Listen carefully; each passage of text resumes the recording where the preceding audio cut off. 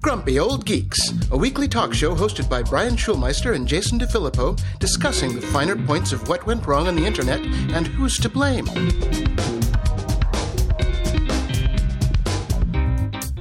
Welcome to Grumpy Old Geeks. I'm Jason DeFilippo. And I'm Brian Schulmeister. Happy birthday, Jason.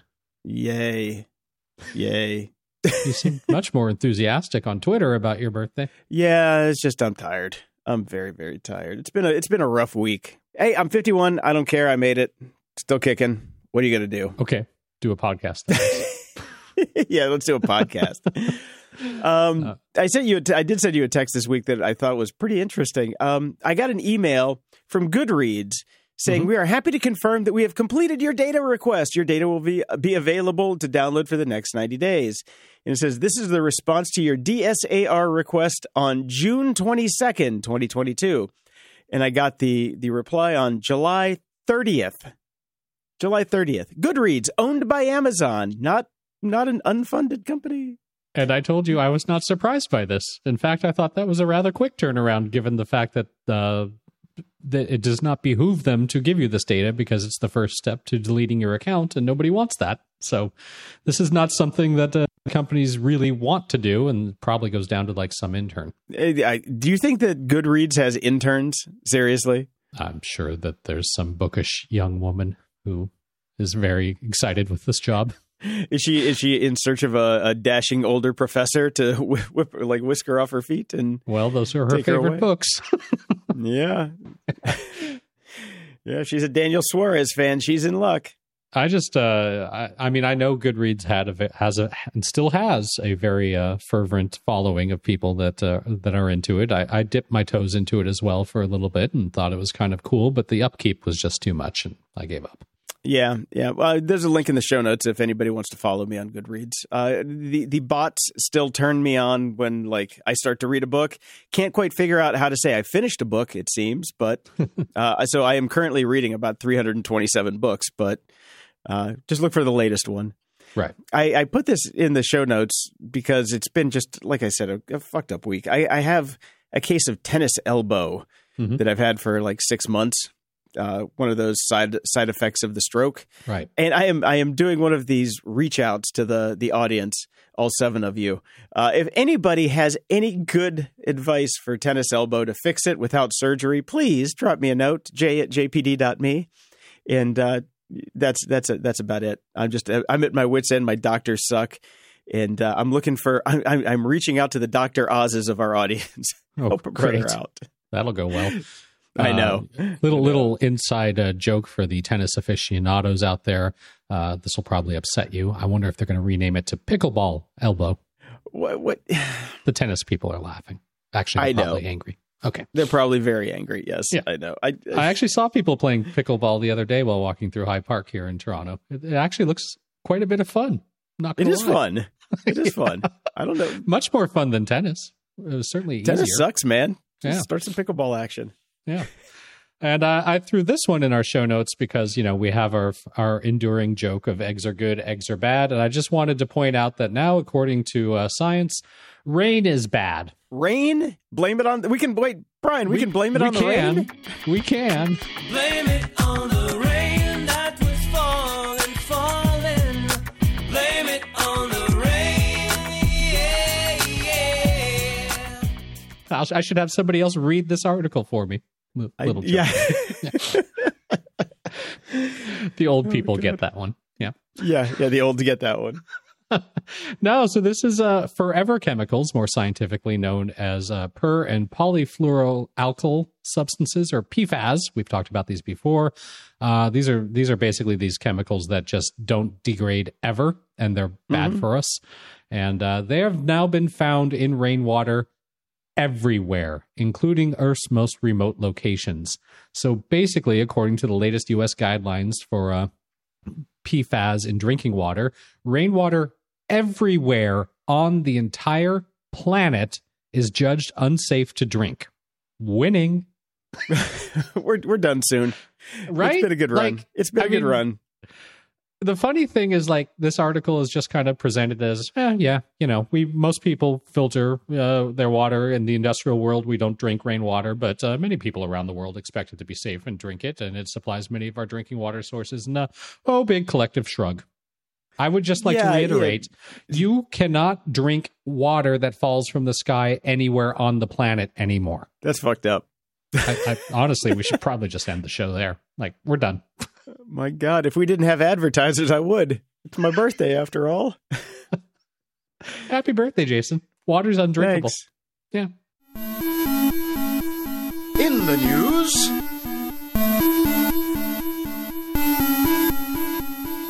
Brian, Twitter is on a rampage now. They're going after everybody that Elon Musk ever knew, like his all the baby his mamas. kindergarten friends, Yeah, all the baby mamas.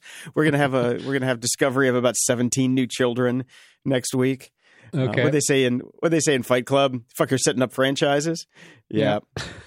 Well, I mean, this is good. And as far as I'm concerned, this is good because to me, it is actually imperative that Elon Musk lose this lawsuit. That may not be great for my Tesla shareholding, but again, as we've talked about since this came up, this is a lawsuit that basically says, do contracts matter? Do we have a social contract or not? And I would like to believe we live in a world where we do. Otherwise, blame it on the rain. Everything's meaningless. I was going to say, you just told us that we can't even trust rain anymore, and you want the legal system to actually work. You're we asking can trust a lot. rain. We can trust rain, Jason. We can trust rain to kill us. Yep. Yeah. Lovely. So, Twitter is, they're subpoenaing basically all of his friends and anybody that might have had a chat with him about this. So, of course, Mark Andreessen is in there, Jason Calacanis, surprisingly. Yep. A lot of people in here. And some people who are just like pissed off just because they know him. They say they're getting dragged into it. But hey, dance with the devil, baby. I wonder if Elon happens to be in that if Elon Musk happens to be in the Alex Jones phone dump that was accidentally delivered. I was watching the trial live when that happened. Uh-huh. My jaw hit the floor. I'm like, wait. Can you say that again slowly, please? Now, I have accidentally emailed some things to people before. That was slightly embarrassing or not good, but nothing quite like that. And I am not a lawyer. No. Couldn't have happened to a bigger asshole, though. I'm just, you talk about, we have conspiracy theory guy on trial, and then this happens. How many conspiracy theories have been born in just the past 24 hours or 36 hours since that happened? Because, I told my roommate, she had no idea. She doesn't even know who Alex Jones is. And I was just telling her about what happened. And she's like, oh, they got paid. They totally got paid. I'm like, you don't think that maybe they were just sick of their asshole client? She's like, no, somebody paid them. Some of the best takes on Twitter were like, and we'll get to this when we get to security, but it was like, seems like Alex Jones is the only person in the world that hasn't lost all of his tweets. Or all of his texts, sorry. My bad. Yeah, I got it. I understood. Yep. Oh, man. No. All right. So I was thinking that because we do try to avoid crypto in the news, but it's just so everywhere now that we can't avoid it, that I thought we should rename this segment to This Week in Grift instead of in the news. It's a perfect title. So, yes. Take it away, Jason. You start. Okay, over at Bloomberg, they have a great article called The Disastrous Record of Celebrity Crypto Endorsements. And, basically it's just a list of every celebrity ever in the past 3 years who has gotten on board. I don't know if Jason Bourne will recover from, his ad. Nobody cares for celebrities. Nobody cares. Another Bourne movie comes out. Nobody's going to go, wasn't that guy that did the stupid crypto commercial with all the crappy the 3D graphics? No, they're not. That's true. I would just rather have another Bourne movie, personally. The smart celebrities got paid in cold, hard cash rather than the coins that they were endorsing. So yeah, ain't hurting them that much. Here's the deal. If a celebrity endorses crypto or a non-celebrity endorses crypto, don't buy it. It's a scam. You sure about that? Because I'm about to read about 17 articles that, say that they're scams. Never mind. Okay. The SEC, what's next, Brian? The SEC has charged 11 people who allegedly set up and promoted Forsage, which is said was a crypto Ponzi scheme that pulled in over $300 million from retail investors. They basically went through this and said, it is just a Ponzi scheme. That's it. They never had any assets that didn't rely on getting other people in to add more assets. They tried to shut it down. Didn't work. They kept going. They put up YouTube videos saying that they're great. Regulators in the Philippines and Montana tried to shut it down with cease and desist actions. They just kept going because they can. And Wait. So the Philippines and Montana got together. Strange bedfellows. Yes. Sister cities. I don't know what's going on there. I don't know either. Yes, Forsage is a textbook pyramid and Ponzi scheme. The complaint reads, it did not sell or purport to sell any actual consumable product. Let's read that again. It did not sell or purport to sell any actual consumable product. That is crypto and NFTs in general. That is the description. If you look it up, to bona fide retail customers during the relevant time period and had no apparent source of revenue other than the funds received from investors. All right, one down. Good gig if you can get it. Okay, What's next? Next, Nomad has confirmed that its cryptocurrency bridge, which is a service that lets you swap tokens between blockchains, was the victim of an August 1st incident where a slew of hackers stole nearly $200 million in funds. They took advantage of a misconfiguration to let any reasonably knowledgeable user authorize their own withdrawals. The result was a chaotic hack where people could swap their crypto addresses into a known good transaction to steal the digital money. The firm is saying it's working around the clock to resolve the problem with help from law enforcement and blockchain intelligence firms. Talk about an oxymoron. Blockchain intelligence firm. This is... Oh my God. I love it. I love the fact that incident is in quotes. Well, they're like, we had an August 1st incident. You mean $200 million? Oh my God. Incident. Yeah. Just an incident. You'll love this next sentence and what they put in quotes here. A securities team suggested that well-intentioned white hackers would return crypto that they took, in quotes, preemptively. This is now the new way of saying stealing. I took it preemptively. Preemptive withdrawal. Oh my God. They cannot make this shit up.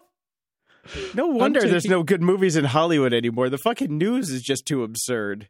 A $200 million heist would be like, that was Michael Bay worthy a couple years ago. Now it's just like, back in the news cycle. I'm going to go to the bank and withdraw preemptively right now, Jason. I am too. I'm going to preemptively withdraw my retirement fund and go sit on a beach. Preemptively. So I don't know why people are using these bridges. I suspect it's for nefarious reasons to shuffle money around and try to launder it a bit. But I don't use them because this isn't the first bridge. An attacker swiped roughly $625 million from the Ronin blockchain underpinning Axie Infinity in March. An exploit in the Wormhole bridge led to another $325 million hack in February. At some point, we're going to be talking about real money being stolen from these environments, Jason. But that's the whole thing. It's not real money because it's all made up. So... I could say that the GOG coin is worth $1 gazillion trillion, and then you can take it, and I could say I have been ripped off for that, and then write it off on my taxes probably. So, we should get on that. I'm not so sure you can get away with that sort of stuff anymore because the regulators are coming. And finally, I've been screaming from the hills for this for 2, 3, 4 years now. But they're coming, as shown to Robinhood, which is doing wonderfully in the news recently. New York regulators have slapped Robinhood's crypto business with a $30 million fine. They found significant deficiencies in the company's compliance programs following a supervisory examination. So let's see what didn't happen here that they said that they agreed to do in order to run this crypto exchange. Well, they didn't have enough people working in their money laundering compliance program. My guess is there probably was zero, maybe one. What else? Well, they failed to transition from a manual monitoring system, which is no longer sufficient now that it's much larger than when it started, to an automated system that would trigger alerts and let people know something not good was going on. They found the policies within Robinhood's cybersecurity program aren't in full compliance with official cybersecurity and virtual currency regulations. They also mentioned that Robinhood improperly certified compliance with the department's transactions monitoring regulation and cybersecurity regulation. So basically, they lied that they were compliant, but weren't. Okay. And finally, the regulator said Robinhood failed to adhere to consumer protection requirements by not maintaining a separate phone number and displaying it on its website specifically for consumer complaints. AKA what every business does now, which is have no customer service except for complaining on Twitter. Exactly. Just you have to yell on Twitter. That's all it just says, tweet me.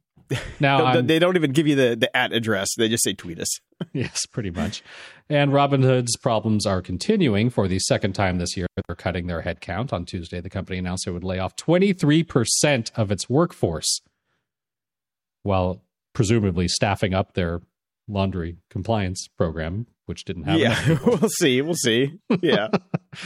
According to the CEO, Vlad Taney, the cuts will affect every part of Robinhood's business, but will primarily target the company's operations, marketing, and program management functions. They blamed a deteriorating macro environment for the decision, pointing to record inflation and the cryptocurrency crash as the primary drivers of the company's recent woes, conveniently ignoring all the lawsuits and regulations that they're breaking. Yeah, and they're just the fact that they're a bunch of assholes and overhired. Okay. Yep. Yeah. Robinhood is not a good company. It never has been. Probably never will be. Nope. You know. So, yeah, whatever. They're on my list of it's a short list. It's Uber. Robinhood's on the list. Anything that Elon touches is on the list. So they're in good company, I guess. The thing I find funny about all this disruption is, you look at it, you go, oh, too big to fail. Big banks, oh, so bad. Wells Fargo, Bank of America, horrible companies. Let's disrupt and change the banking industry. And then we find out that the companies that have come in to disrupt and change the industries are actually even fucking worse than the original companies we had. Ditto taxi cabs. They see a market opportunity to grift. That's it. Yep. And I just love this one because it tickles my cold black heart to see things like this. This is over at decrypt.co, which is a cryptocurrency website. But the title of the article got me. It's Inside the CryptoBot Ghost Towns of Telegram. So now that, crypto's kind of taken a dive and some of these tokens are missing and just, people have done rug pulls and all that crazy shit. Mm-hmm. All that's left on Telegram now for some of these tokens is chat rooms of bots trying to scam other bots and get people to invest in their tokens, just talking back to each other in gibberish, which is just awesome. Yeah, I mean, it is a side plot in a William Gibson novel that has now come to pass, along with the fact that rain will kill us. Well, the thing I worry about is it's one of these festering little ghost towns of bots chatting with each other. That's where the true AI is going to emerge. Right. Mm-hmm. I'm best. Yeah, that is the pool of goo. Yep. The primordial pool of goo. Q has brought Picard to one of these chat rooms and is pointing at it. Oh, you had to bust out the old fucking next gen reference. Right. Good one. Meta has been quietly testing a new live streaming platform and is ramping up creator outreach. Read a 17-page pitch deck here if you want to that they sent to influencers, blah, blah, blah. Mm-hmm. I did not read the pitch deck. I scanned the article for about 3 seconds because what I saw was they called this project Super. Brian, it's super. That's as far as I could get. I was just like, are you fucking kidding me? They fucking named it Super? It's a horrible name. That's all I could do. But I've got to say, it's a smart move because they want to get some of that Twitch energy going on. And let's face it, nobody wants to get into the metaverse. So what do? You do this. It's as good as the metaverse is going to get right now. So cool. Is anybody going to use it? Doubt it. Yeah, doubt it. For sure. There's probably 3 influencers out there that this is relevant to. But for them, it's super. Super.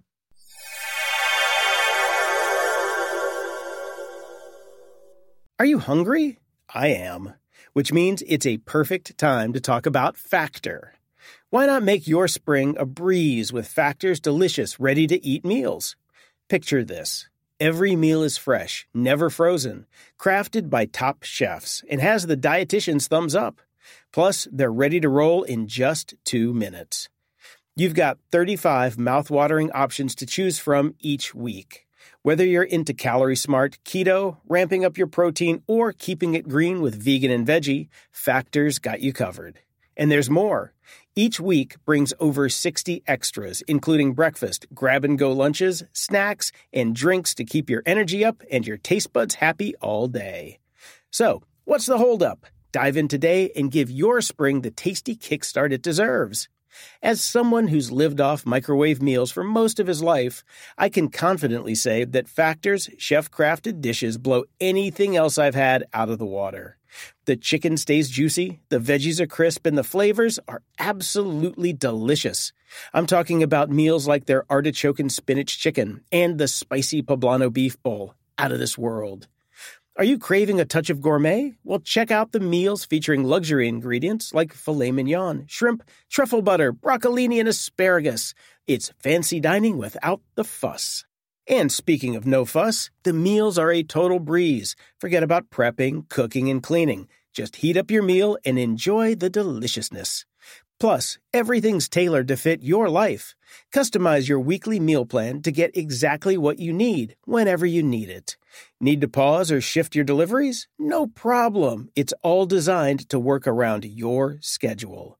Factor is your solution for fast, premium meals without the need for cooking. And Factor is celebrating Earth Day all month long. Look out for the Earth Month Eats badge on the menu for the lowest carbon footprint meals.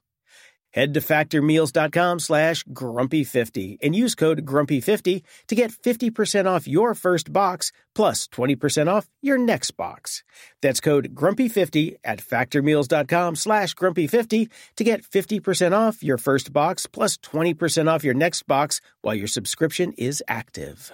This episode is brought to you by Delete Me. Today, I want to share something personal and honestly a bit alarming. Now, on this show, we talk a lot about how much of our personal info is out there. We're talking about home addresses, contact details, and even information about your family. And if you've ever felt that uneasy feeling about your privacy, you're not alone.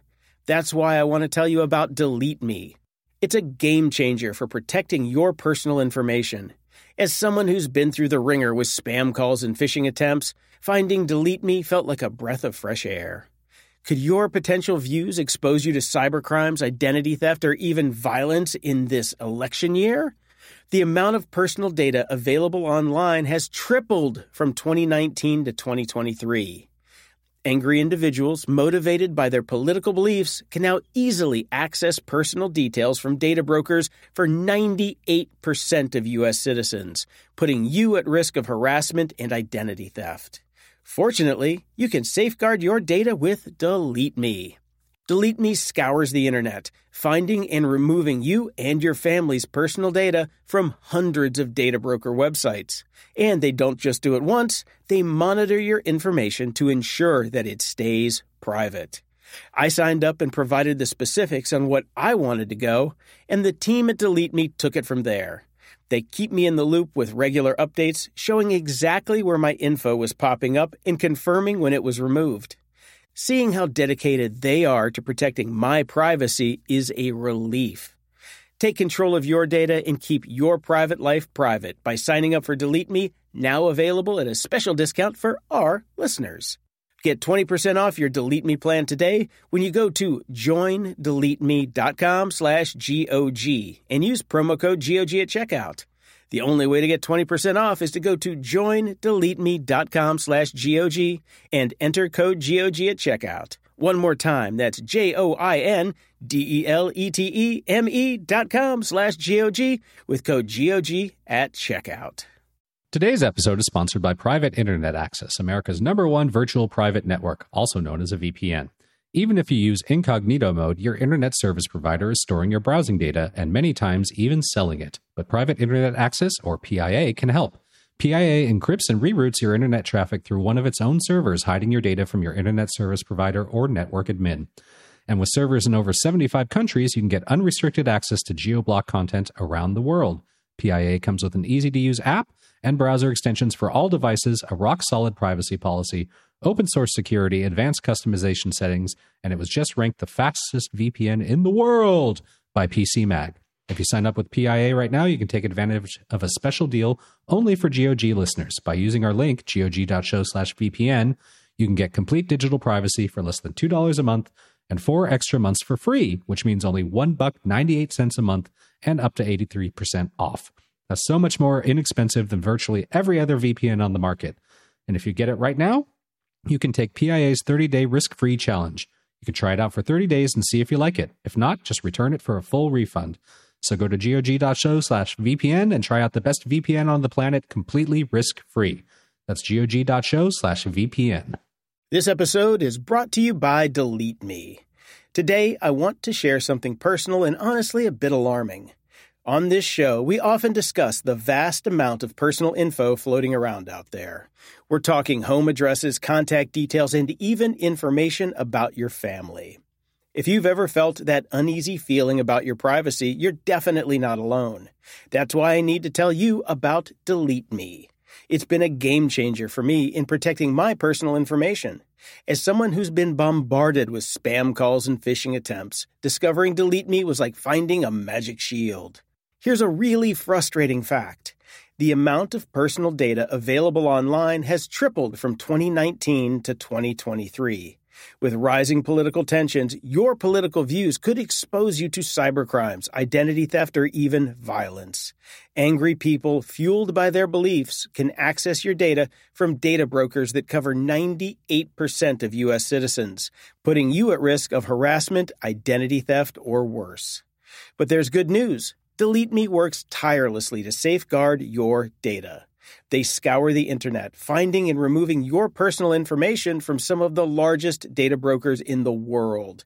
And they don't just do it once, they continuously monitor to ensure your info stays private. I signed up and provided details on what I wanted removed, and the team at Delete Me took it from there.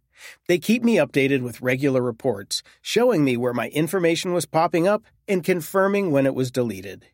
Seeing their commitment to protecting my privacy has truly been a relief. Now, here's something special for all of you. Get 20% off your Delete Me plan today when you go to joindeleteme.com/GOG and use promo code GOG at checkout. The only way to get that 20% off is to go to joindeleteme.com/GOG and enter code GOG at checkout. That's joindeleteme.com/GOG with code GOG at checkout.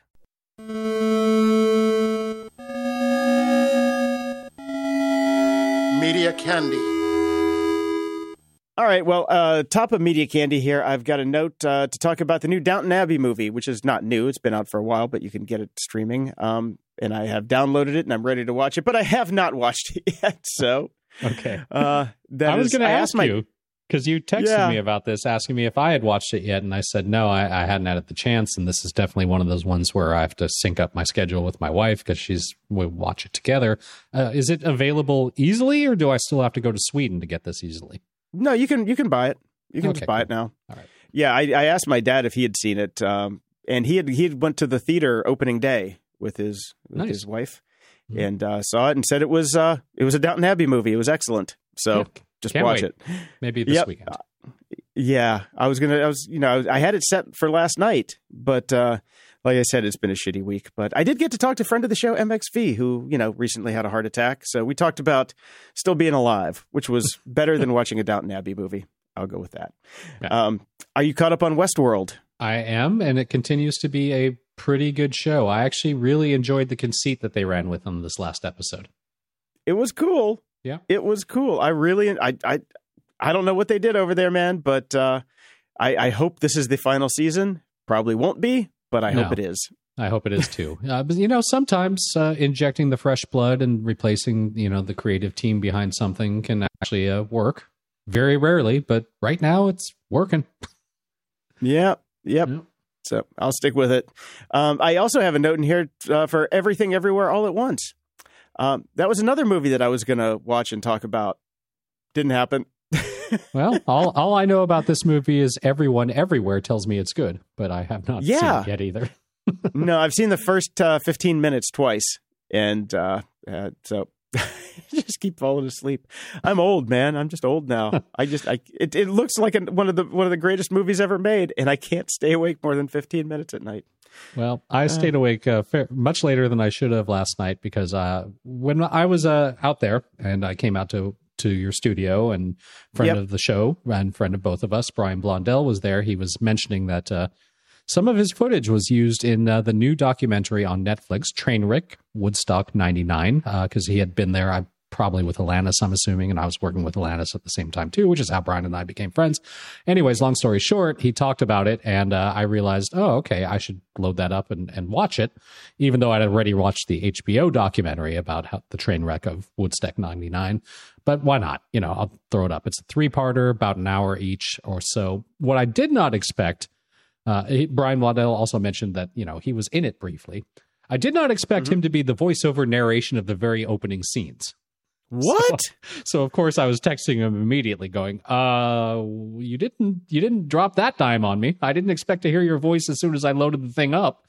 That is our friend. That is at the very beginning of that footage. He's driving along and looking at the wreckage and talking about it. So I got through. Tell me that episodes. either. Yeah, that's cool. Okay. And I briefly saw him at one point. I'm assuming he was not at the rave tent, and that was probably some cut footage of him dancing backstage that was used to set the scene of going to a rave. But yeah, good doc. Total train wreck. It's I got part 3 to watch tonight, so we'll see. Yeah, no, I asked him when I saw the trailer, I'm like, was it really that bad? He's like, oh, it was worse. Oh man, it was bad. It was bad. I remember watching bits and pieces of it being broadcast from MTV at the time and going, thank God I didn't go. I mean, imagine if Fire Island had continued and then they just started burning the entire island and raping it. Oh, nice. Yeah, okay. Basically what happened there. Yeah. All right. Watch it. It's really good. Because I was traveling, I've got some Slightly Buzzed on a Plane movie reviews. I was hoping Downton Abbey was going to be available on the plane, but no such luck. And they hadn't revised their movies since I flew out to LA, so I was down to the B-list choices on movies. But I was actually pleasantly surprised by both. Perhaps it was the whiskey. The first was a movie called Bestsellers. This has Michael Caine and Audrey Plaza in it. And he's a writer that has been coaxed out of retirement. And she's trying to publish the book. And she's taken over her father's publishing house and blah, blah, blah, blah, blah. It was actually very cute and well done. It would have failed immensely without Michael Caine. He makes the entire movie, but it was good. I liked it. All right, cool. Yeah, I'm a Michael Caine mark, so I'll definitely check that out. Yeah, you should check it out. And then the other movie I watched is a silly piece of fluff called The Lost City with Sandra Bullock. And Brad Pitt has a cameo that is actually very funny, and Channing Tatum. And she also happens to be an author. She writes like adventure romance books and then ends up in an adventure romance. And it's cute. It wasn't as stupid. Like, if you had the option between watching The Jungle Book or The Lost City, 100% pick The Lost City. Okay. It's actually quite funny. Yeah. Huh. All right. So, I like dumb movies like that, so yeah. I mean, I think I'll actually watch that one. Brad Pitt's whole cameo it kind of almost makes the movie. It was very funny. I enjoyed it. I enjoyed it quite a bit. Caveat, that was by the time I had finished my whiskey, by the time I'd started that one. But very good. Well, I'm going to go have, I'm going back to the Mexican place that we went to when you were in town. And I'm going to go have some Cadillac margaritas because it's my goddamn birthday and I don't care. And This might be the perfect afternoon movie for me. I would suggest it. Yeah. It was fun. It was an enjoyable romp, as they used to say. Because The Sandman comes out today and I was like, oh, I want to do that. But then I'm like, nah, a little too heavy. That's not an enjoyable romp. It is not an enjoyable romp. I don't know if anybody is familiar with the character called the Corinthian who eats people's eyes. No, not probably a very happy watch today. But this is right up there. Yeah, and listener Joe wrote in and basically sent us a nice comment that is basically an advertisement for one of our affiliate programs. So I figured I might as well read it, right? Yeah. There is a workaround if/when Netflix tries to start charging users for accessing content when not in their own homes. Private Internet Access offers users a dedicated IP address. You get a single IP address assigned to you that will only be used by you. So if you're always connecting to Netflix through this dedicated IP address, Netflix will never know your true location. GOG.show/VPN. Thank you, Joe. Thank you. I hate writing copy. You saved me a couple minutes there. Preach. Ups and doodads. Brian, previously I talked on the show about the Opal C1 camera. It's this higher-end webcam. It's like $300. There was a waiting list for it.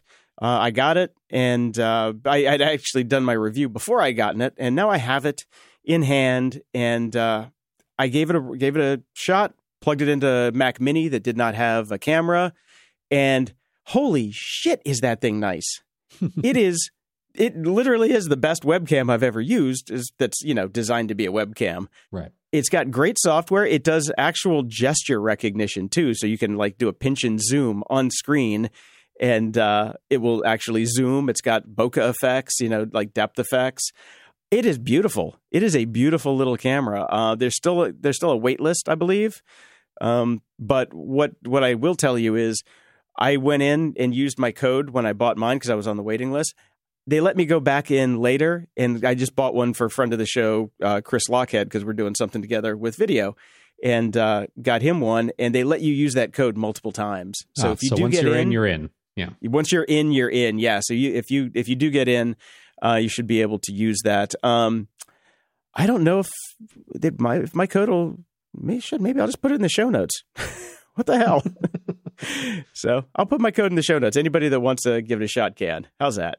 Cool. All right. But it is a fucking beautiful camera. Next up, I did not know that Apple Arcade could actually remove titles, because I thought the whole point of Apple Arcade is here's a library of great stuff that we paid a bunch of money for that you can just get on Apple Arcade. You don't have to do the in-app purchases and stuff like that. And then I see this article that says Apple Arcade removes first batch of originals, leaving soon tab now gone. I'm like, wait. What? And yeah, they're just taking fucking games away, which really sucks, because I really do enjoy Apple Arcade. I'd imagine that this is very similar to the streaming, your Netflix rights and things like that. They didn't buy them outright. They licensed them for a period of time to be accessed for free through their program. And once that license ends, bye-bye. It's Apple. They've got all the money in the world. Just buy the goddamn things, please. God. And where's flight control? Please. I'm asking you again, Apple. Anybody at Apple Arcade, go buy the rights to flight control. I think that was what it was called. The one where you land the planes. It's the best game, the best iOS game ever. I love that game. Please fix it. But what they did do is they got Jetpack Joyride to do a sequel and paid for that. So that's coming for Apple Arcade soon. I love side scrollers. I love tower defense games, and I love that damn flight control game. So I'm happy that Jetpack Joyride is going to finally get a revamp. So that'll be cool, I think. Hopefully they didn't screw it up, which is possible. Guess what's back? What is back? Winamp's back. And if you recognize that song, you probably illegally downloaded the MP3 of it and played it in Winamp because you're old. I did. I know I did. Well, it's back. I'm not entirely sure in this day of streaming and not actually having any MP3s on your phones or computers or anything like that anywhere will mean anything to anyone. But if you want to download it for nostalgia's sake, you certainly can. They've released their first update, 5.9 RC1 build 9999, in 4 years. So all right. It is the culmination of years of hard work, including 2 teams and a pandemic-dictated hiatus to build a system that no one is ever going to use anymore. Yay. I will. Okay. I will. For just 5 for the minutes. shits and giggles. Yep. Yeah, for 5 minutes. Exactly. Yeah, so it's back. Radionomy bought Winamp in 2014 from AOL to aid its online music plans, which I'm sure are working out swimmingly. And the team has lately promised a totally remastered experience with podcast and radio features, as well as a closer connection to artists. So listen to Grumpy Old Geeks on Winamp coming soon. Oh my God. At least these guys actually put Winamp back out. You know, You look at the douchebags that bought Radio Shack and turned it into a fucking crypto scam. You know, at least they didn't do that. There is no Winamp token. Well, maybe there is a Winamp token. That's what it is. It'll only play songs that you bought as NFTs. And I found this website this week, Brian, I think is just awesome. It's called Web Compare. Okay. And it has one single purpose.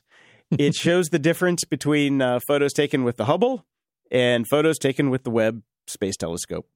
Cool. And it is cool. It is, Brian, it is neat. It is very neat. So the Webb kicks the shit out of the Hubble. There just ain't no getting around that. The other cool thing about this website is if you go to the very bottom and you look on the bottom left corner, there's a little GitHub icon. So you click on that, and then you actually go to the project that has all the source code for the website itself, Right. which is cool because it does this really neat little slider trick that does the comparison. So if you want to have that as a feature on one of the websites you're building, then go check out the source for that. So Cool. pretty cool. All right, and I'm going to podcast listener outsource some stuff here.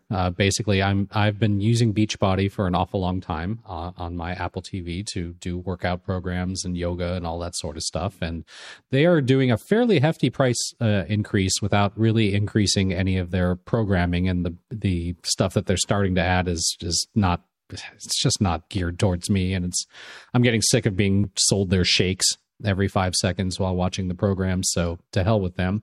So I'm looking for suggestions on good alternatives for yoga and weight and cardio programs.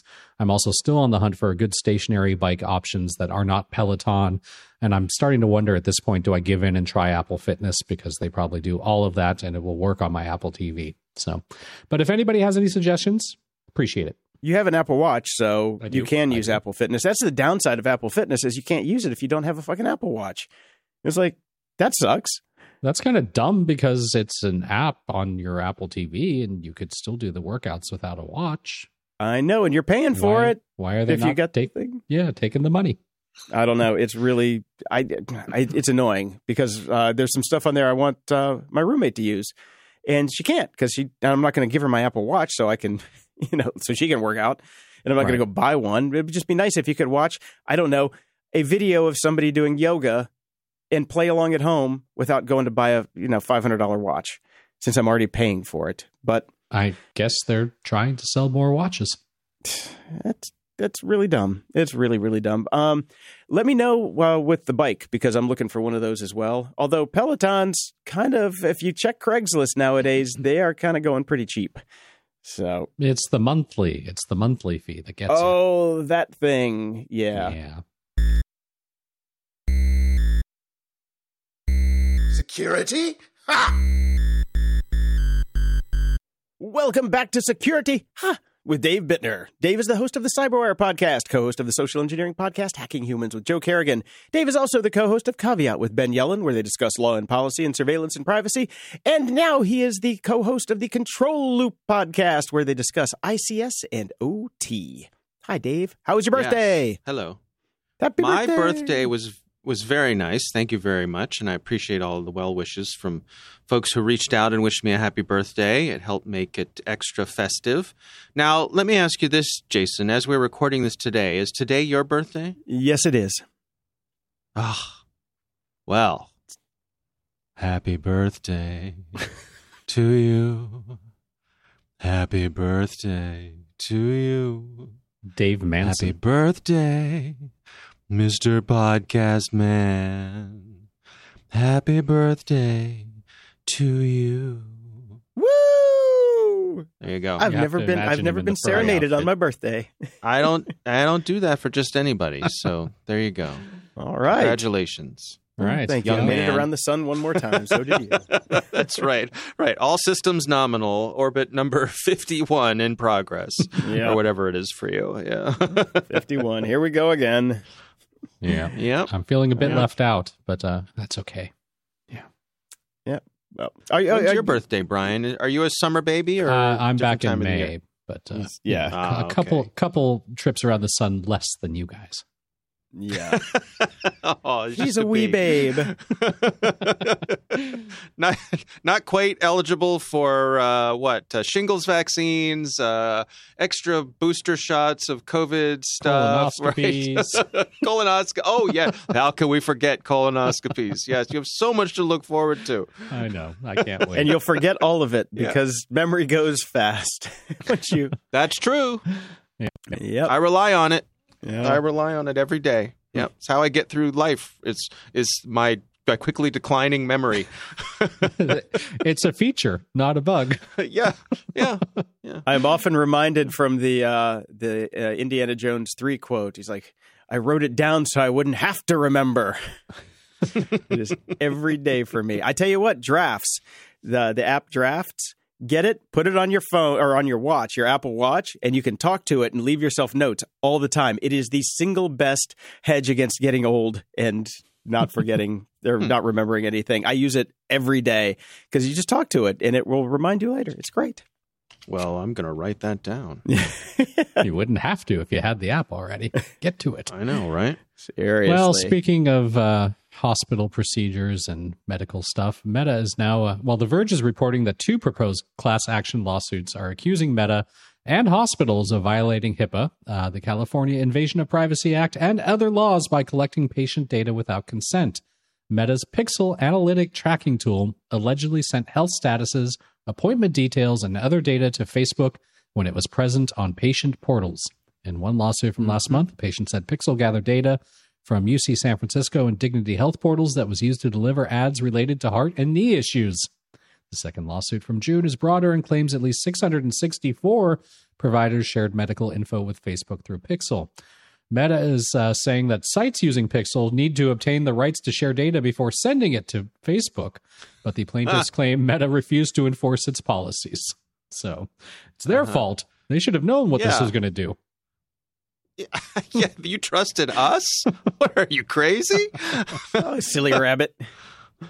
Yeah, lots of finger pointing. A lot of finger pointing and not good. Like when you now that you basically don't really have an option, you have to log into these patient portals to make appointments. I mean, I guess you don't have to. You can still call and all that sort of stuff, but they certainly want you to. And certainly my provider is almost everything is done through a portal.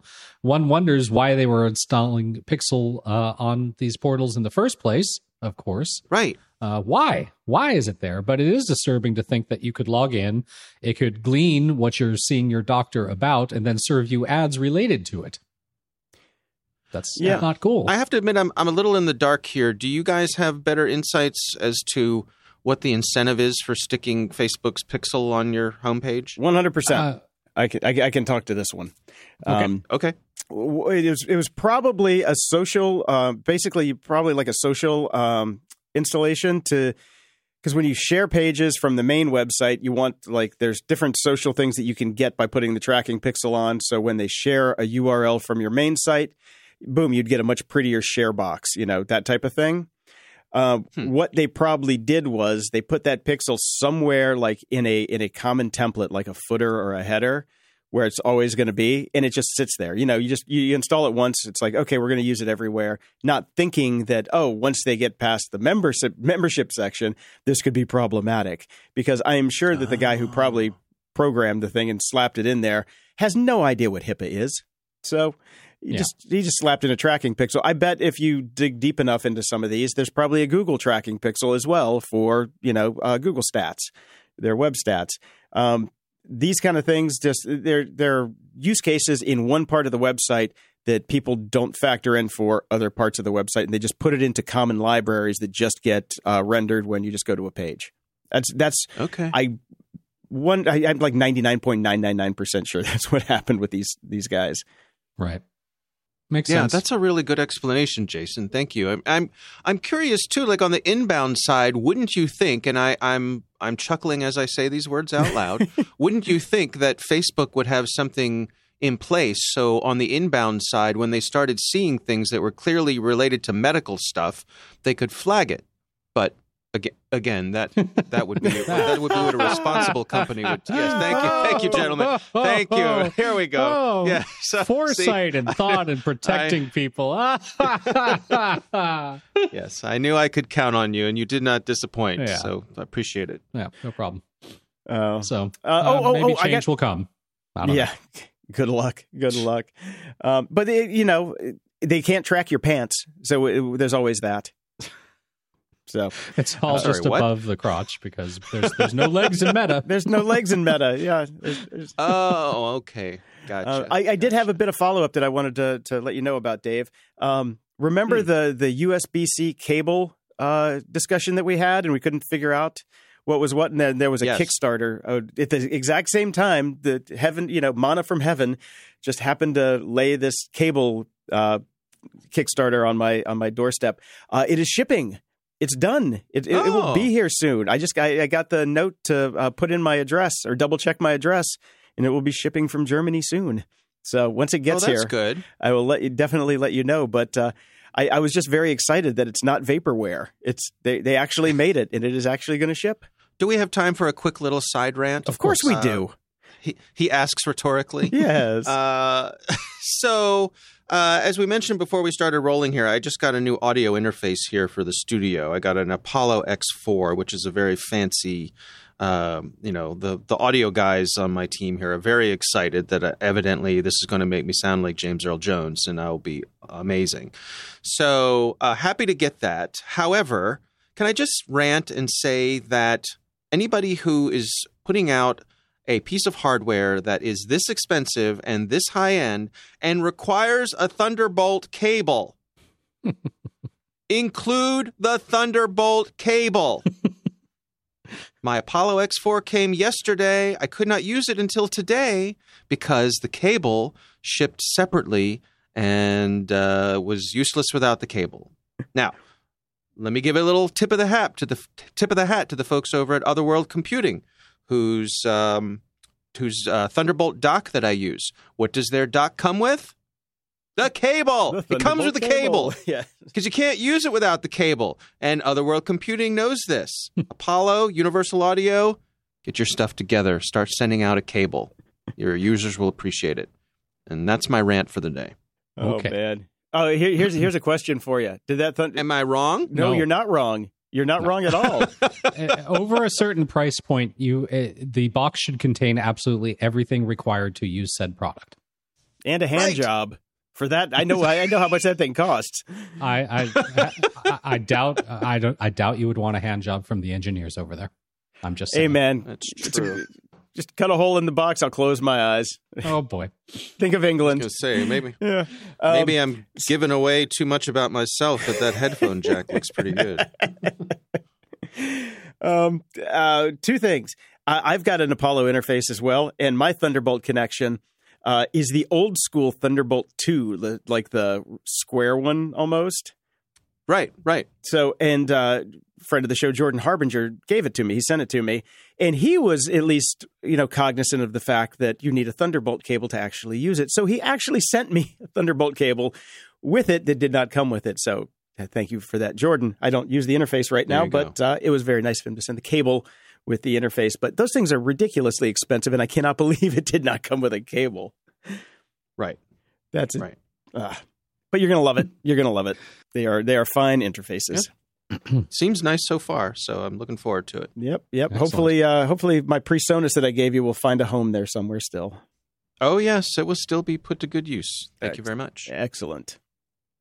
All right. So we've had what I would consider to be a fairly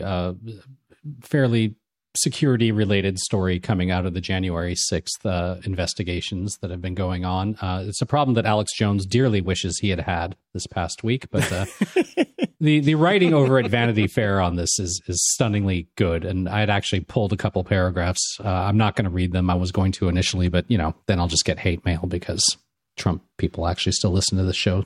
Improbably. I will read the headline, and then we will discuss a little bit. For probably totally innocent reasons, the Defense Department also deleted the January 6th text messages of top Trump officials. So we have learned, basically, that the U.S. Secret Service has purged a whole bunch of its January 6th text messages in the days after the attack, because even though they had been ordered to preserve them, it takes serious effort to permanently delete any electronic communications, let alone ones that are government records. And there's probably a lot of interesting information in these texts, which is probably why it was deleted. We have now also learned that the Department of Defense also wiped phones of departing high-ranking Department of Defense and Army officials at the conclusion of the Trump administration, which they also weren't supposed to do, but did anyways. So there is, I think, I've seen some knowledgeable people discussing this, saying there is literally absolutely no way this should have ever happened at all whatsoever, unless it's a conspiracy. At all. Mm-hmm. Thoughts, Dave? Oh, man. I mean, you want to think there's a perfectly reasonable explanation here. You want to give these organizations the benefit of the doubt. I always try to say never assign malice to that which can be explained through incompetence. Mm-hmm. But this is sure is adding up on the other side of the ledger here. And Well, I don't know what one we do. organization, okay, maybe somebody stupid pressed the wrong button. 2? Right. All And around the growing. exact same date. Mm-hmm. What a crazy random happenstance. Wow, imagine that.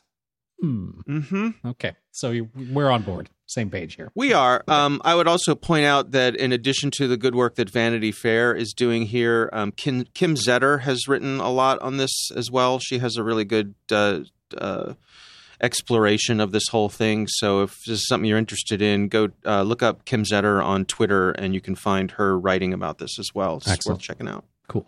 So I recently interviewed someone for our Caveat program. It was a woman named Beth Goldberg. She is the research program manager at Jigsaw, which is Didn't they it's make a those unit funny at cards Google. that you sent to people about 10 years ago? Yes. Jigsaw is a unit at Google who are tasked with doing research on things like misinformation and all that kind of stuff. And they published a really interesting piece about conspiracy theories. And I think it's worth checking out both for the content of it, but it's also a really nice interactive piece here as you scroll through it. They did a lot of nice work here on the actual design and how it works and all that kind of stuff. So my interview with her will be coming up on a Caveat episode sometime soon, but some of the takeaways for me that I wanted to share was just, how do you deal with people who are going down the conspiracy rabbit hole, people you love, things like that. And one of the things that Beth pointed out was you don't confront them. You don't challenge them. She said the best thing, what their research showed was that one of the best things you can do is just listen to them so that they feel as though they're being heard, and then just ask questions around the edges of what they're talking about. So just it's a process. You have to slowly plant little tiny seeds of doubt so as to not trigger them putting their shields up. I thought it was really interesting advice. That's interesting. so- that jives with what's in Dave McCraney's new book about how you change people's minds. And like one of the original stories at the beginning of the book is about changing how people vote. And it turns out that the way to change people's opinions about voting is just to have a conversation with them and talk to them just like that. Just talk, ease into it. Don't spook them, and just get to the points that are ridiculous eventually, but don't hit them over the head with it, and let them. They have to come to that conclusion. You can't come to it for them, and never Or there's tell my anybody they're approach idiots. and cut them out of your life completely. I find that works very well for me. See, that's my approach, Brian. It shouldn't be yours. You're the the negotiator. So why? I don't negotiate with idiots. Jason, you remind me of I have some friends who are politicians, and part of being a politician when it's time to be elected or reelected is door knocking. Mm-hmm. And that's, it is exactly what it sounds like. They go door to door and they knock on people's doors and they introduce themselves and they tell you about themselves, but also they ask you if you have any questions or any concerns or anything like that. And I think that really speaks to what you're saying there, that as much as the notion of door knocking I find annoying because I don't want someone to come knock on my door and tell me all about, whatever it is they're about. It does work, and it's one of the most effective things that they can do. So they find that it's time well spent. I would hate to do it. Yeah. I would, that would just be the worst thing. Oh, it would be horrible. You two were not. I mean, it takes a special person. You two Yeah, were I know how not meant to be terrible I am Jehovah's to those Witnesses. people. Oh. Right. Right. Yeah.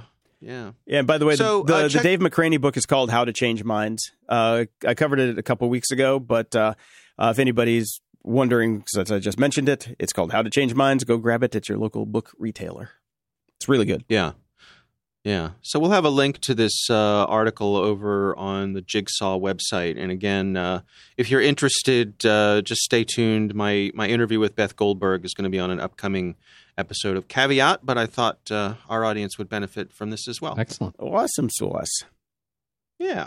Well, I'm going to go do some birthday stuff, I think. Okay. Oh, good for you. Well Enjoy. deserved. Yeah. Yes, I'm going to train a new intern and eventually go have a margarita. It'll be fun. It'll be right. fun. Very nice. Excellent. Enjoy your new Apollo. I think you're gonna have a blast with that thing. I hope so. Yeah, I'm looking forward to it. Well, All right, Once guys. again, Talk to you next time. happy birthday to both of you. Talk to you soon. Closing shout outs. We got a cool email from Neil. He says, you asked about hiding AirPods in show 563. We're actually not AirPods, but what is AirTags? AirTags. Yeah. Yeah, AirTags. And he says, have a look at some of the ideas that the 3D printing makers have come up with on Thingiverse. And he sent us a link over to Thingiverse with AirTag. He's like, I like the ones that hide it in the stem. Keep up the grumpy work, guys. I don't like the stem ones unless it's underneath the seat because it's so easy to steal a seat. You know, Yeah. people steal seats all the time. That's why you take them with you. That's the only downside on that one. But there's some really cool options in there. So if you got a 3D the printer, bike check it saddle out. one's pretty good, but yeah, there's some interesting things in there. Cool. Yeah. Thanks, Very Neil. cool. Thank you. No new Patreon subscribers this week. Sadly. No. Sadly. But over at PayPal, we've got Judge, Matthew, Jonathan, Nicola, Thomas, Shalene, Melissa, David, and Nikolai. And over at the tip jar, we've got Mario and Q, Matthew, Linda, and wait for it. Oh, Linda again. Hey, thanks, Linda. Twice. Appreciate it. Thank you. And we have some reviews this week. First up is Matt, who gave us 5 stars. Good use of an AirTag. In your last podcast, you mentioned good uses of an AirTag. Last week, I wrote in Ragbray, which is a 7-day bicycle tour across the state of Iowa. It's essentially week-long cycling, camping, and lots of drinking festival with 25,000 of other crazy cyclists. One of the biggest challenges after riding 50 to 80 miles a day is finding your campsite where our support crew is located, whose trucks are camping gear and luggage between towns. This past Ragbay, I just like saying it that. Ragbray. I don't know. I stashed an AirTag in my luggage, and once I was in town, I used maps to navigate to exactly where my bag was. I'd say it was pretty convenient. On a side note, Jason, you're an inspiration with your recovery from your stroke and how you've improved your health. Keep up the good work. Thanks, Matt. As I mentioned, I put AirTags in both our checked luggage when we traveled. We didn't have any issues. However, we have some friends here in Toronto that just recently left to fly to, I think, San Diego or something like that. When they landed, they did the same thing, put an AirTag in 2 suitcases. When they landed, they found one of their suitcases was 0.1 miles away, and the other one was 3,252 miles away.